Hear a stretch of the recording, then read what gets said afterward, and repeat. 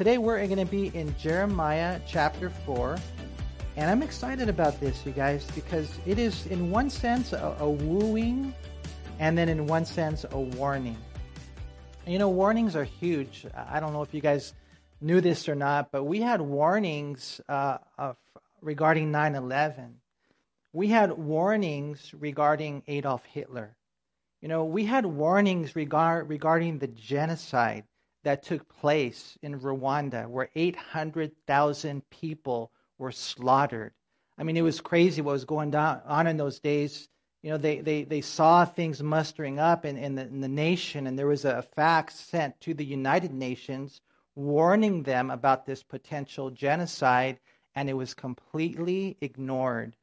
I mean, there's so many things. I mean, you name it. I mean, over the years, I was watching different videos and stuff about how throughout the history of the world, many times, we have ignored the warnings, and therefore we paid the price. And so, you know, for me, I was just thinking about tonight's study. You know, you guys are midweek people. Most of you guys probably, you know, you love the Lord and you're doing your best to abide in Him. But, you know, I think all of us here have room for improvement. We have a calling of the Holy Spirit to draw closer to God. You know, and sometimes we sin, you know, and we try not to, but we don't really try that hard. And then we sin again, and, you know, we cop in attitudes, we're not reading, we're not praying. You know, we're not really seeking God the way that we should, but hey, we're still Christians. And maybe the Holy Spirit's warning you. Hey, you know what? I know you're cool with that, but I'm not. We have to get our life right. And because if we ignore the warnings, we're gonna pay the price. And so my prayer is that we would be a holy church. You know, one of the things that bums me out is sometimes you go into church and, you know, it seems like you can't even fellowship with people because they're more interested in talking about other things. They're not really interested in talking about the Lord. And so my prayer is that we would take the book of Jeremiah to heart, because it is a word that was written to the southern kingdom of Judah, and Jeremiah warned them for 40 years. 40 years. And unfortunately, they didn't listen. They paid the price. He started prophesying when he was only 17 years old. 17 years old, 5 different kings. None of them listened. None of those leaders listened. And so you guys know the story. In 605 BC, the Babylonians came. They carried some away captive. Daniel was part of it. In 597 BC, they came again. And that time, Ezekiel went with them in the deportation to Babylon. And they still didn't listen. And then what happened in 586? Just boom, the temple was leveled. And so, you know, my prayer, not only for you, but for me too, you guys. I'm sitting up here. I'm not a perfect person. I make mistakes. I sin. There are areas of growth and improvement that I need. None of us here will ever be perfect. But hey, I bet you almost anything that we can be closer to God. That we can be. And so here's the calling. It's a wooing. And then it's just a heavy warning. And this is what the Bible says. I can't get around it. We're in Jeremiah chapter 4. And it says in verse 1, "If you will return, O Israel, says the Lord, return to me. And if you will put away your abominations out of my sight, then you shall not be moved. And you shall swear, the Lord lives, in truth, in judgment, in righteousness. The nations shall bless themselves in him, and in him they shall glory." See, this is God's wooing. This first portion right here is pretty cool. It's pretty soft. Hey, man, if you return to God, the Lord says, return to me like with all of your heart. It's basically what he's saying. Let it be a genuine return. Let it be not superficial. Sometimes people don't return because they feel like, well, I've already done it and nothing's happening. Well, that's why you have to return and return. It was interesting. One of the songs we sang today, I don't know if you guys caught it. I think it was used the word resurrender. We have to do it over and over again. Return to the Lord. And he says right here, return to me. Not a some weird, not just a church, not a religion, not a habit, but you're returning to Him. And He says, and if you will put away your abominations out of my sight. And that is in reference to some of the idols, obviously, that they struggled with. But think about it. What doesn't God sees everything. And we're going to see even later, He's dealing with the heart. He's dealing with the mind, the thoughts. Get rid of those abominable things. Now, again, like I said earlier, we're all human. We all sin. We're not going to be perfect on this side of time. But there are things that some people do, even in the church, that are abominations to God. Abominations. The pride, the pornography, the anger, the outbursts of wrath. The foul language, the F-bombs. And these people, they go to church service. And God says, you got to take all that. And when I think about it, Hebrews chapter 4, verse 13 says that God sees everything. There is nothing hidden from His sight. That theology, that fact about God, man, it's powerful. It's powerful to know that He sees everything. You go home, you're a different person at home. Well, God sees that. So when we're talking about returning to the Lord, we're not just talking about returning to church. We're not just talking about being religious. We're talking about, really returning to Him and getting rid of anything because He sees everything, all those abominable things. Because if not, how many of you believe judgment is coming to our planet? Because it's crazy out there, huh? I just saw recently, Peter sent me something about there's this theological seminaries saying that Jesus was possibly transgender. I mean, just crazy stuff. So, the world is going to be judged. But, let me tell you something. Judgment begins in the house of the Lord. And we see that throughout the Scriptures. And so if we're not right and we're playing games with God, then you got to understand this. You're going to get hit first. So this is why we have to return to the Lord. We have to return to Him. We have to get rid of those things that are abominations. And He says, and then you shall not be moved. See, when you get real with God, it's then that you won't be moved. And when you're talking about, what do you mean moved? Well, I'm talking about like the reasons why God made you, the promised land. So the children of Israel, they were there and they were brought out of Egypt into the promised land, a land flowing with milk and honey. It was victorious Christian living and it was a blessed life. Beautiful, blessed life. That was their land. That was their inheritance. But because of the fact that they continued in resistant, persistent, insistent, consistent sin, eventually the time came where they were taken out of their land. They were moved. And that can happen to any of us. I always tell you guys that I believe that God designed us with a destiny, that He created us and knit us together in our mother's womb. In His mind, there was a mission for us to live. There was a life, a ministry. But if we continue in sin, then we will be moved out of that promised land, that victorious Christian life. Now, I'm not saying that you necessarily lose your salvation, but man, it's crazy what can happen. I was thinking about John 6:66, where it says, and from that time many of His disciples departed and walked with Him no more. I was thinking about 2 Timothy chapter 4, I think it's verse 10, where it says, Demas has forsaken me, having loved this present world. And if you're not careful, you continue to live in sin, no big deal. You're like Samson. When day comes, I'll rise and just like all the other days. And he did not know that the Spirit had departed from him.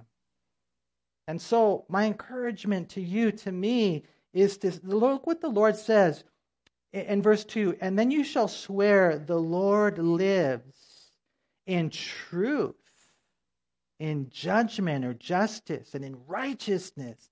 I mean, I bet you I can talk to a lot of people that they have all the Christian cliches down pat, man.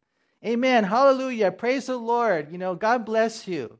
I mean, they can say all those things. As the Lord lives. That was a common thing in the Old Testament. As the Lord lives, but a lot of them are saying that stuff. Hallelujah. God bless you, and you hear even sometimes these celebrities and people and from Hollywood, they're living ungodly lives, but yeah, it's such a blessing. They know the vernacular.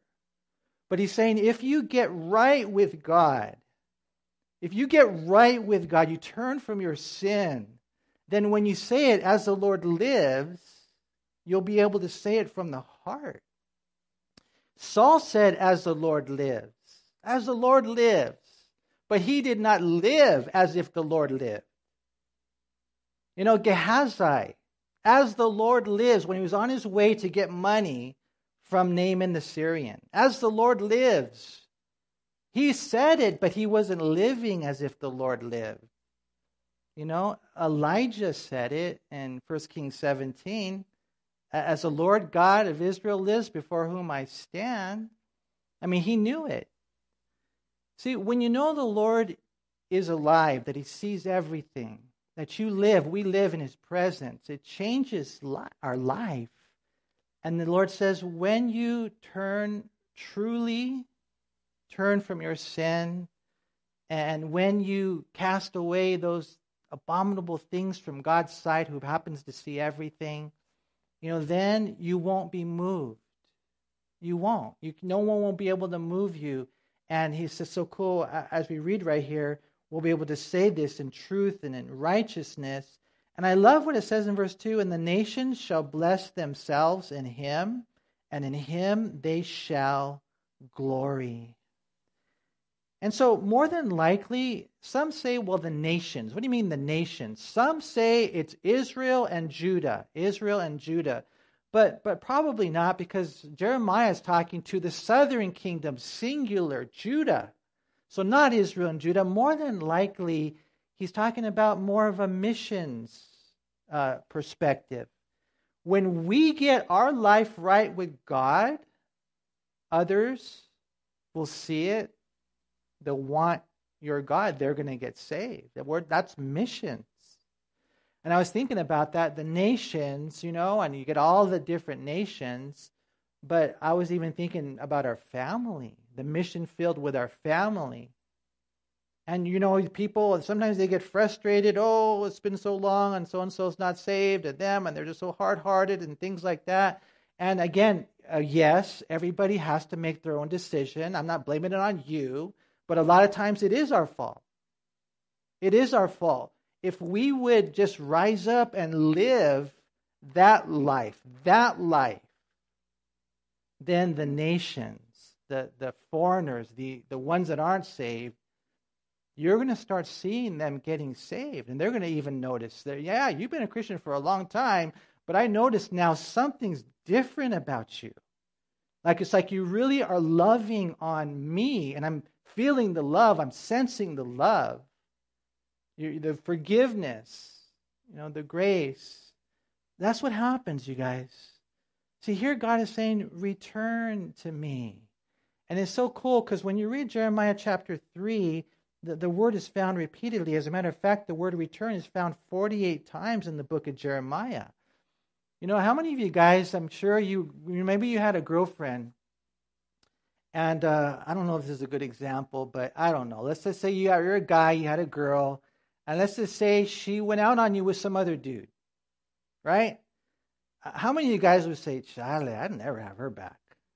A lot of you guys would say that. Forget you. Too bad, so sad. They're gone for good, right? But the Lord, even though we were unfaithful, the Lord says, return. Return to me. We're right back where we started, man. I wonder if there's anyone here tonight who needs to return to the Lord.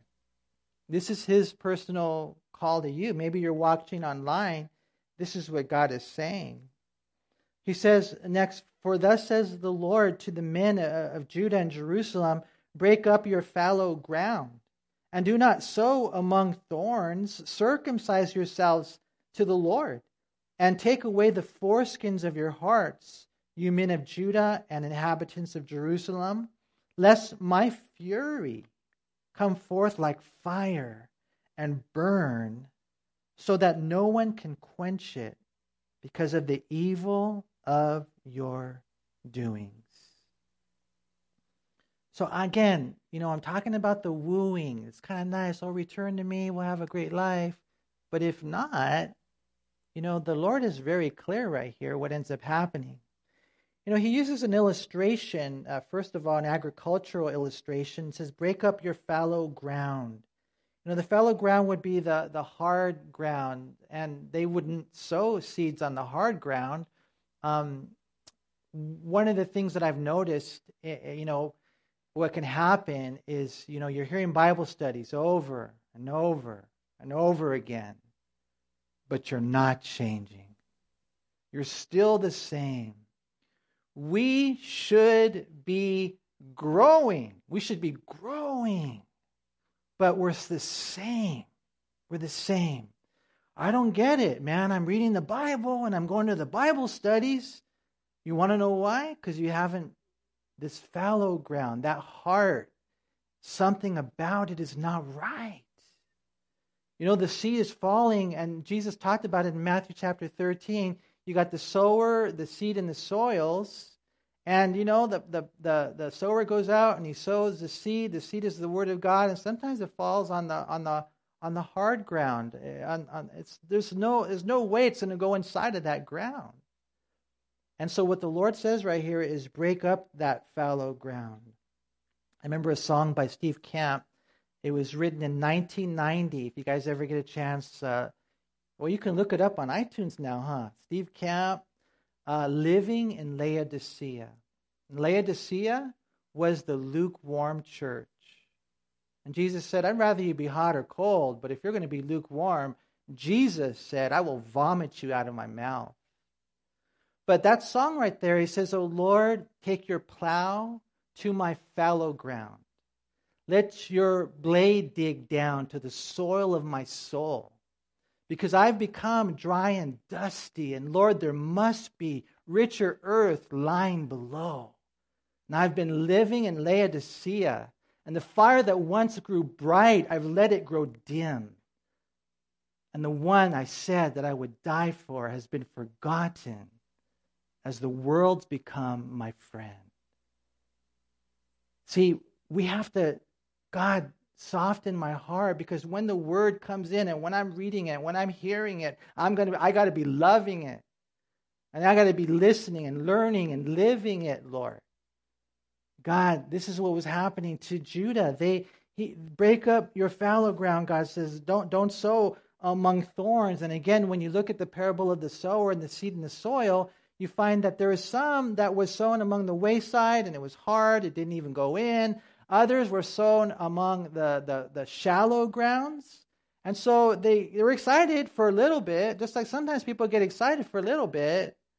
But then when the sun, rises and the trials start, they wither away.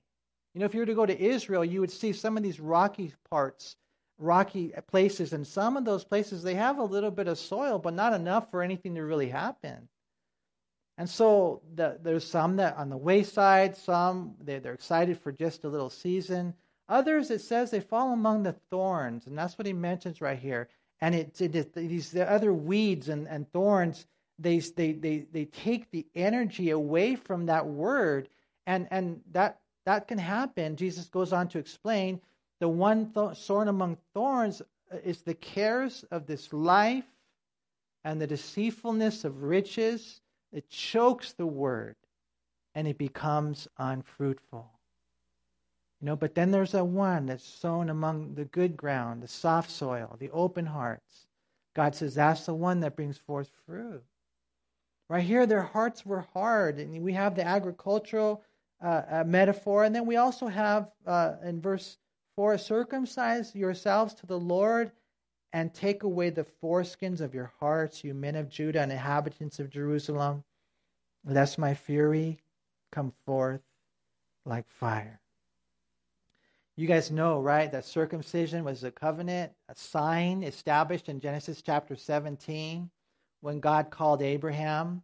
And circumcision is symbolic of cutting away the flesh, right? And so they thought that was cool, man. I got circumcised. I'm good with God. You're religious, and you're set. I read my Bible. I pray. I go to church. Whatever. I got the sacraments. You got the Catholic Church trusting in rituals. Just like the Jews were trusting in that. Some people, I remember when I went to Missouri on a missions trip to Missouri when I was a young adult, we would go up to people, inviting them to a Christian concert that was coming up, and we'd go up to them and say, hey, we want to invite you to a Christian concert. And they say, oh, I don't need to go. I'm a Christian. I was baptized. They say with a southern accent. Everybody over there is a Christian. Why? Because I was baptized. Baptism doesn't make you a Christian.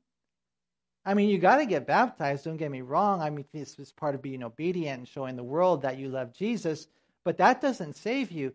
Well, what he's talking about right here, that was the equivalent, that was what the Jews saw circumcision as, that sacred ceremony.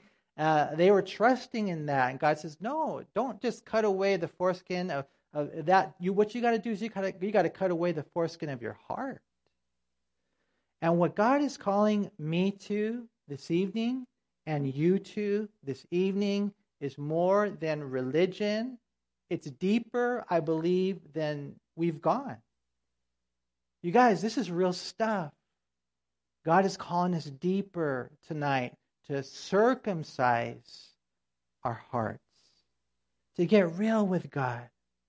What we find, and you read this, and it's interesting as you go through the scriptures in Colossians, the book of Romans, they talk about this a lot, you guys.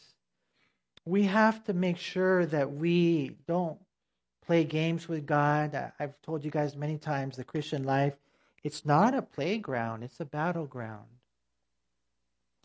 And, when we come in here, it's a blessing, to be with my brothers and sisters. But when you go out there, it's a holy moment. It's a holy moment. You go out with your family, let your children see you as the godliest person, because they know the real you, and the real you loves Jesus. It can't just be in these walls.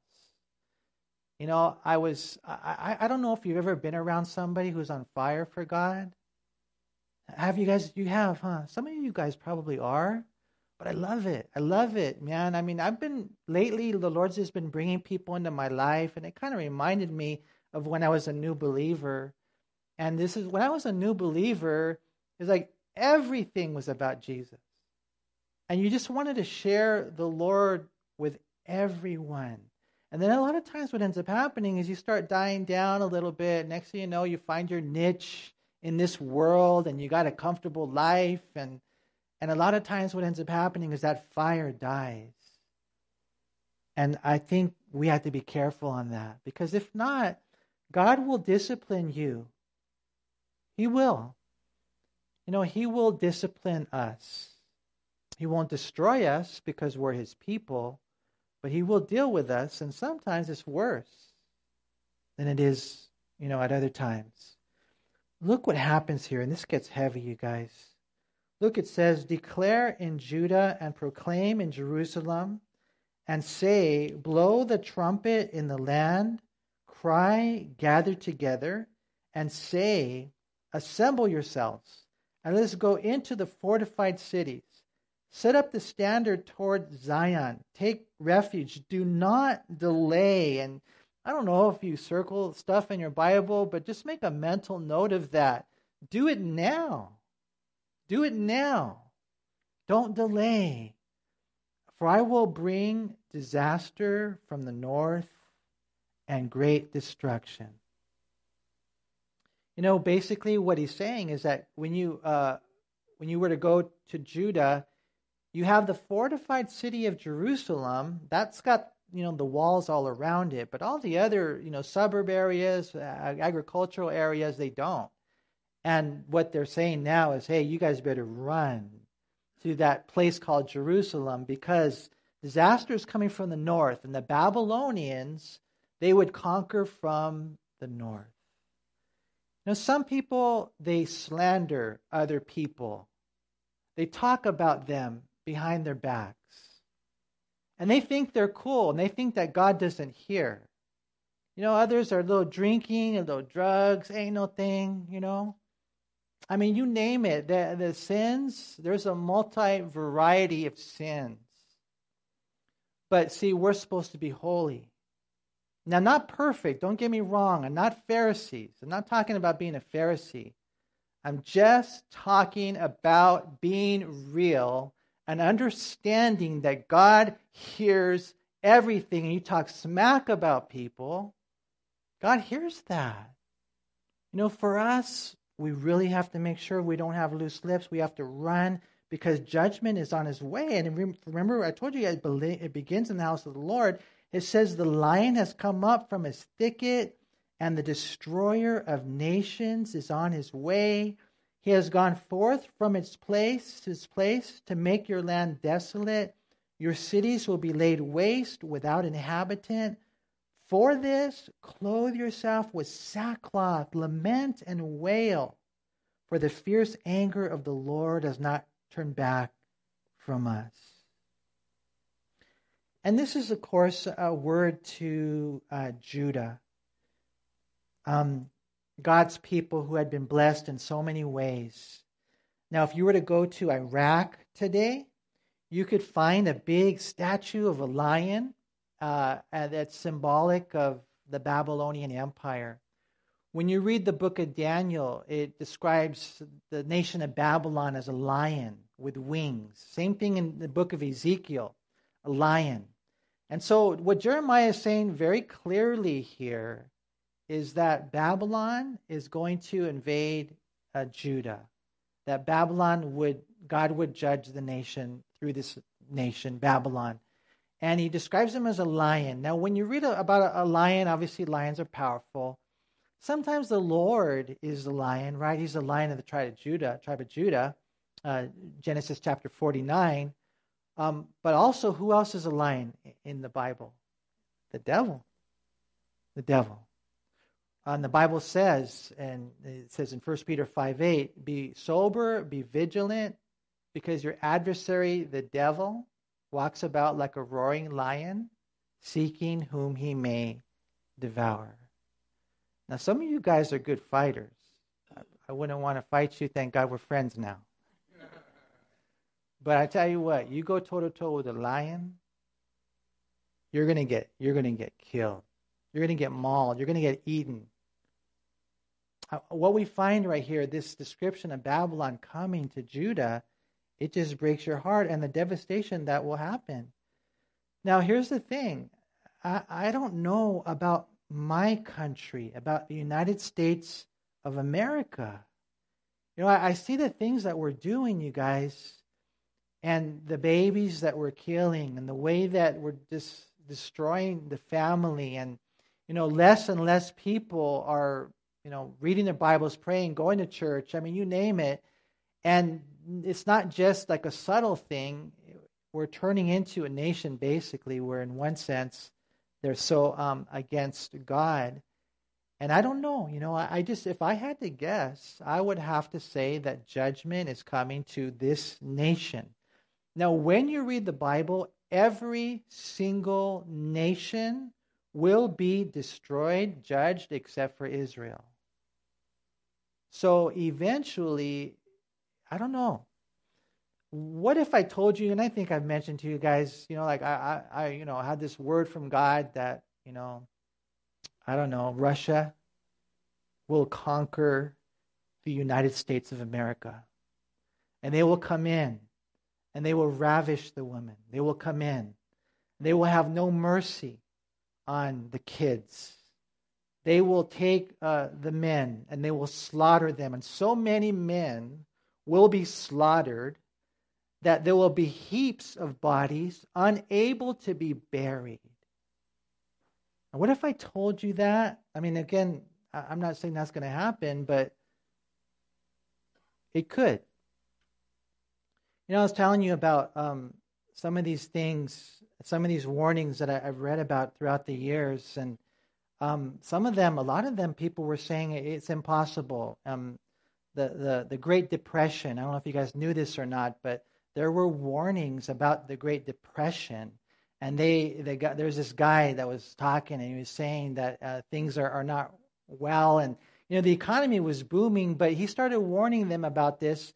And sure enough, 5 months later, everything fell. $5 billion were just disappeared. In today's money, can't even calculate it. His warning was completely ignored. All the economists, all the public, they all thought it was impossible. Impossible. And we, as our Americans, it's impossible for such a thing to happen to our economy. Maybe today we're thinking more it's possible, but we're thinking of a foreign invader on our land. It's impossible. Well, I don't know, what's going to happen, but I do know this, that we are in sin. Our nation is in sin. And I don't know, man. Some people will say, Manny, you're crazy. You're one of those weird guys. And even on the news, I don't know if you guys have heard it, but sometimes I watch a newscast on Channel 7, and they call us like the doom and gloom people. Have you guys heard that? And all I'm saying is like I was at the doctor's office the other day, and a nice doctor. So if she watches this, I'm sorry. But anyway, she had this thing on. It says, love is love. Love is love. And it has a rainbow on it, right? So you guys know what that means, right? And I was just thinking, okay, God is God. You can say love is love when you don't know what love is. But listen, God is God. And He's a holy God. I don't know what's going to happen to the United States of America, but I know if we continue the way that we are, if we don't take like these warnings to heart, things can happen. Now, God is opening doors here in the city of El Monte, praying that things will change. But you guys, we got to fight. We got to know about this. Maybe you're here tonight and you don't need to, hear the warning because you're doing okay. But maybe you need to warn someone else because the judgment is coming. Look what it says right here. And it shall come to pass in that day, says the Lord, that the heart of the king shall perish and the heart of the princes. The priests shall be astonished and the prophets shall wonder. These guys are supposed to be the leaders. They're going to be afraid. Jeremiah is telling them straight out. Then Jeremiah said, Lord God, surely you have greatly deceived this people and Jerusalem, saying, you shall have peace, whereas the sword reaches to the heart. Now, that's an interesting verse. It's almost like Jeremiah is saying, God, you've deceived us in saying there is peace, when in all reality, the sword is cutting to the heart. But what Jeremiah is doing here is being sarcastic, because what you're going to see in the book of Jeremiah is that there were many prophets that they were saying, oh no, Babylon's not going to come in. Oh no, there is going to be peace. As a matter of fact, it's interesting, we're not there yet, but in the book of Jeremiah, chapter 28, in chapter 28, Jeremiah goes in with some wooden stocks, and he's in this wooden stocks, and he's just saying, hey, we're going to be judged by Babylon, and there's a prophet there. I can't remember his name. I want to say Hananiah, but you guys can read it later. Jeremiah 28, he says, absolutely not, Jeremiah. In 2 years, those guys that were taken away, we're going to come back. And so he took Jeremiah's wooden the yoke and he broke it. And so Jeremiah goes back, and what he does? He gets metal yokes, iron yokes, and he puts them on. He says, oh no, what I'm saying is true. Babylon is going to take us. We're going to be gone. Eventually it'll be 70 years. And this guy says, no, 2 years, we'll be back. And so Jeremiah says, okay, for that, you're going to die. And the guy died that year. What we find is that these prophets, they were prophesying peace. Oh, everything's going to be good. And so you might have some pastors, some preachers, they think I'm weird. This guy, the doom and gloom guy, you guys stay away from them. They're those false prophets. Because you guys see, if you love the Lord, if you're born again, you see the evil, the wickedness that is prevailing in our world today. Unless there is a great revival, and I keep thinking about Jonah and how he went to Nineveh, and that was a wicked city, but they turned. They turned from their sin. I mean, that's what my prayer is for. It begins here. It begins here, and then it just spreads. Because once the church catches fire for God, it spreads. But if we're just casual, going through the motions, and normal, nominal, casual California Christianity, then there will be no revival. And so it says right here, at that time it will be said to this people and to Jerusalem, a dry wind of the desolate heights blows in the wilderness toward the daughter of my people, not to fan or to cleanse. A wind too strong for these will come from me.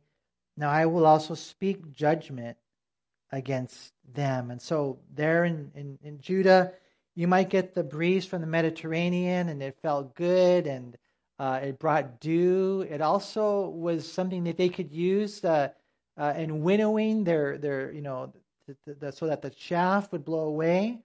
But then you also had another wind that would blow from the desert, and it was too strong, and it would damage the crops. And God is saying, it's coming. The wind is coming. You've sown to the wind, you're going to reap the whirlwind. Behold, he shall come up like clouds, and his chariots like a whirlwind. His horses are swifter than eagles. Woe to us, for we are plundered. Now remember, Babylon was depicted as a lion with wings. And so you have the ferocity of a lion, but then you have the swiftness of an eagle. And that's why I'm saying, and again, who knows? I can't say, no one can say, no one knows the day or the hour, but it can happen suddenly. I know you're thinking, no, I got plenty of time. We don't know.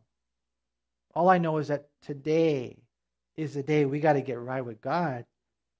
He says, "O Jerusalem, wash your heart from wickedness, that you may be saved. How long shall your evil thoughts lodge within you?" And the heart is the real you.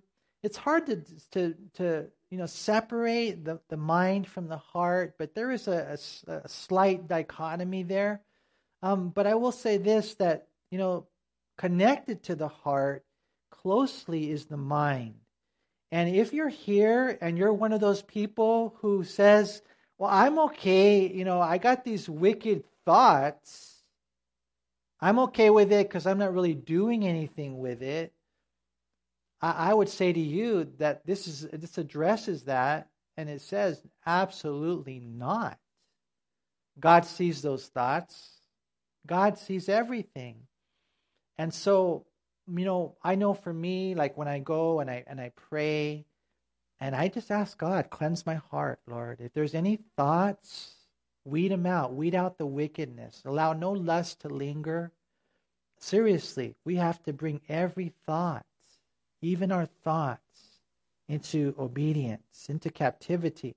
It says, "For a voice declares from Dan and proclaims affliction from Mount Ephraim. Make mention to the nations, yes, proclaim against Jerusalem that watchers come from a far country and raise their voice against the cities of Judah. Like keepers of a field, they are against her all around." And that's talking about the way that Babylon besieged them. "Because she has been rebellious against me, says the Lord, your ways and your doings have procured these things for you. This is your wickedness, and it is bitter, and it reaches to your heart." That's what it means right there. And so God, again, just really clear, saying Babylon's going to come, and they're going to surround the city, which is exactly what they did in 586 BC, and they obliterated Jerusalem. And so he says, "Oh, my soul, I am pained in my very heart. My heart makes a noise in me. It's pounding. I cannot hold my peace because you have heard, O my soul, the sound of the trumpet, the alarm of war. Destruction upon destruction is cried, for the whole land is plundered. Suddenly," there's that word, suddenly, "my tents are plundered and my curtains in a moment. How long will I see the standard and hear the sound of the trumpet?" And so that's the standard would be the flags, the Babylonian flags that are out there, and the trumpets are their armies outside the city. I mean, this is really happening. He says, "For my people are foolish. They have not known me. They are silly children, and they have no understanding. They are wise to do evil, but to do good, they have no knowledge. And this is my encouragement to you. This is obviously what happened to Judah. They were foolish and they were childish. They were childish. They knew more about what's going on in the world, and how to, the wisdom of the world than they did the wisdom of the Word. And there are some people like that. They know all about the music that's out there. They know all about the actors and the movie stars and the way it is on the streets. But they don't know the way it is in the kingdom of God.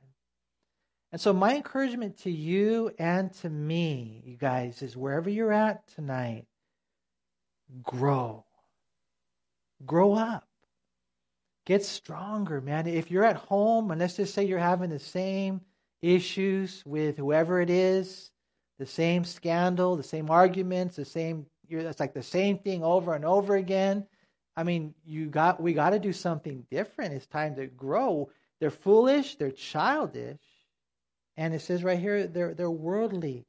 And to me, a lot of that is just, okay, Lord, teach me the Bible, teach me your ways. I really want to know your heart, Jesus. I want to be that kind of man. That's what we need right here, because they were not that, and therefore they were judged. Do you realize what a difference you can make? He says, I beheld the earth, and indeed it was without form and void. And the heavens, they had no light. I beheld the mountains, and indeed they trembled, and all the hills moved back and forth. I beheld, and indeed there was no man, and all the birds of the heavens had fled. I beheld, and indeed the fruitful land was a wilderness, and all its cities were broken down at the presence of the Lord by his fierce anger. Here Jeremiah just basically has a vision of what's going to happen, man, and it's crazy. It goes all the way back to the book of Genesis chapter 1 when, before creation, it was just devastating, something he had never seen before. And I don't know what your theology is, because I don't know a lot of you guys, but I'm pretty mellow. I consider myself kind of nice, probably too nice. I love loving people. I do. And sometimes people think, well, God is just love and easy and chill and relaxed. He would never smash someone. He would never throw someone into the lake of fire. He would never kill someone. He never strikes someone. And you haven't read your Bible. The Bible says in Psalm 7:11 that God is angry with the wicked every day. And so for us, if we're, abusing grace and, we're not really truly hungering and thirsting after righteousness, we're not truly longing to be holy, then God is going to deal with you because he's a holy God. And look what Jeremiah says. It just got crazy what God ended up doing to the land. Moving mountains. We're talking earthquakes. We're talking, you can't even find a guy who's alive in certain areas. I mean, it just got really bad. For thus says the Lord, the whole land shall be desolate. But remember what I told you? God will discipline his children, but he will not destroy them. And that's what we read right here. It says, yet I will not make a full end. And that's one of the things you read throughout the prophets. You're reading it over and over again. God's going to judge. God's going to deal with his people, right? But he always puts it in there. But there will be the day where they will return to the land. And that's why a group of us, about 40 of us, are going to Israel at the end of January, early February, because Israel, yes, they did go into captivity, 70 years in Babylon, but God brought them back. Remember I told you guys earlier in Jeremiah chapter 28 about that false prophet, and he was, he was prophesying they'll be back in 2 years, and Jeremiah said, absolutely not. They're going to go to captivity. The very next chapter, after Jeremiah 28, is what? Jeremiah 29. And you guys know what Jeremiah 29 talks about, right? How they would go into captivity, but God still had plans for them. He'd bring them back. And then, of course, we know, they went back in the land. They're kind of dealing with the Greeks for a while, and the Syrians, and the Romans. And then in 70 AD, God once again judged Jerusalem again. 1.2 million Jews were slaughtered by the Roman general Titus. And again, they were scattered throughout the world. But what does the Bible say? Ezekiel chapter 37, 38, 36, that they would come back to the land. And that's why they're there today. See, God's going to deal with them, but God, He says, I will not make a full end.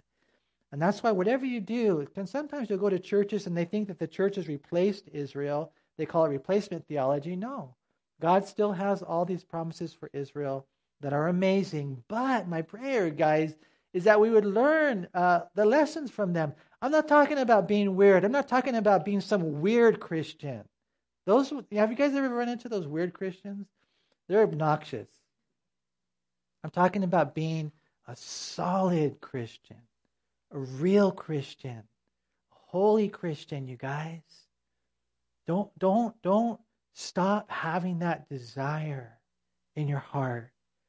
Right here it says, For thus shall the earth mourn, and the heavens above be black, because I have spoken, I have purposed, and will not relent, nor will I turn back from it. God says, the judgment's coming. The whole city shall flee from the noise of the horsemen and bowmen. They shall go into thickets and climb up on the rocks. Every city shall be forsaken, and not a man shall dwell in it. And it's not just men, but look what it says, and when you are plundered, what will you do?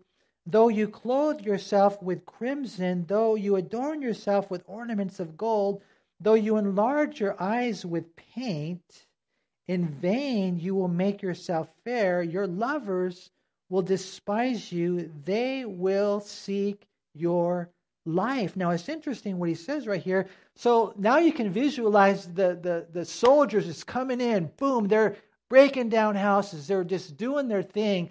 They're coming in, and God says, what are you going to do then? And so in those days, the women prostitutes, this is what they would do. They got the gold, they got the crimson, they make their eyes big with that paint, and what they, we'll seduce them. We'll seduce them. And sometimes, whatever, the women might think they can do that, they can have their way, but what we find in this moment is there is not that aspect of mercy. God says right here, for I have heard a voice as of a woman in labor, the anguish as of her who brings forth her first child. We know that's painful. The voice of the daughter of Zion bewailing herself. She spreads her hands, saying, woe is me, for my soul is weary because of murderers. And it's interesting, again, some believe that that's in reference to the ladies. So the men, they're going to get judged, and sometimes the ladies think, well, we won't. Yeah, it's because of the sin. Now others believe maybe it's a personification of Israel, and the whole, getting gussied up is just them looking to their idols, and their idols will not spare them. But all I know is this, you guys, we have to be so careful. We have to seek God with all our heart. And I don't know about you, but like I said earlier, I know I find myself with plenty of room for improvement. God, I want to get closer. I want to draw near. And so, Lord, show me how to do this. Show me how to do this. Because right here where it says, my soul is weary because of murderers, I was thinking two things in closing. I was thinking, well, maybe the murderers are just physical lives dying. Just physical lives dying. And we know John 8:44 says Satan is a liar and he's a murderer, right? But I was also thinking her soul Her soul is weary. And you guys know this just as well as I do, man. That Satan has come to steal, kill, and destroy. And in one sense, we know that God has this mission, this love, this cross, this blood, this gospel to take people to heaven. But the enemy has his agenda, to take people to hell. Almost like a murderer of their soul. And you guys, that's the life, that's the battle we're in. I mean, life is fun. Don't get me wrong. It's okay to have fun. But whatever you do, don't lose sight of what's really going on. There is this battle that's taking place. And wherever you are in the body of Christ, my prayer is that you would be there with all your heart. Because, man, like we're reading right there, lives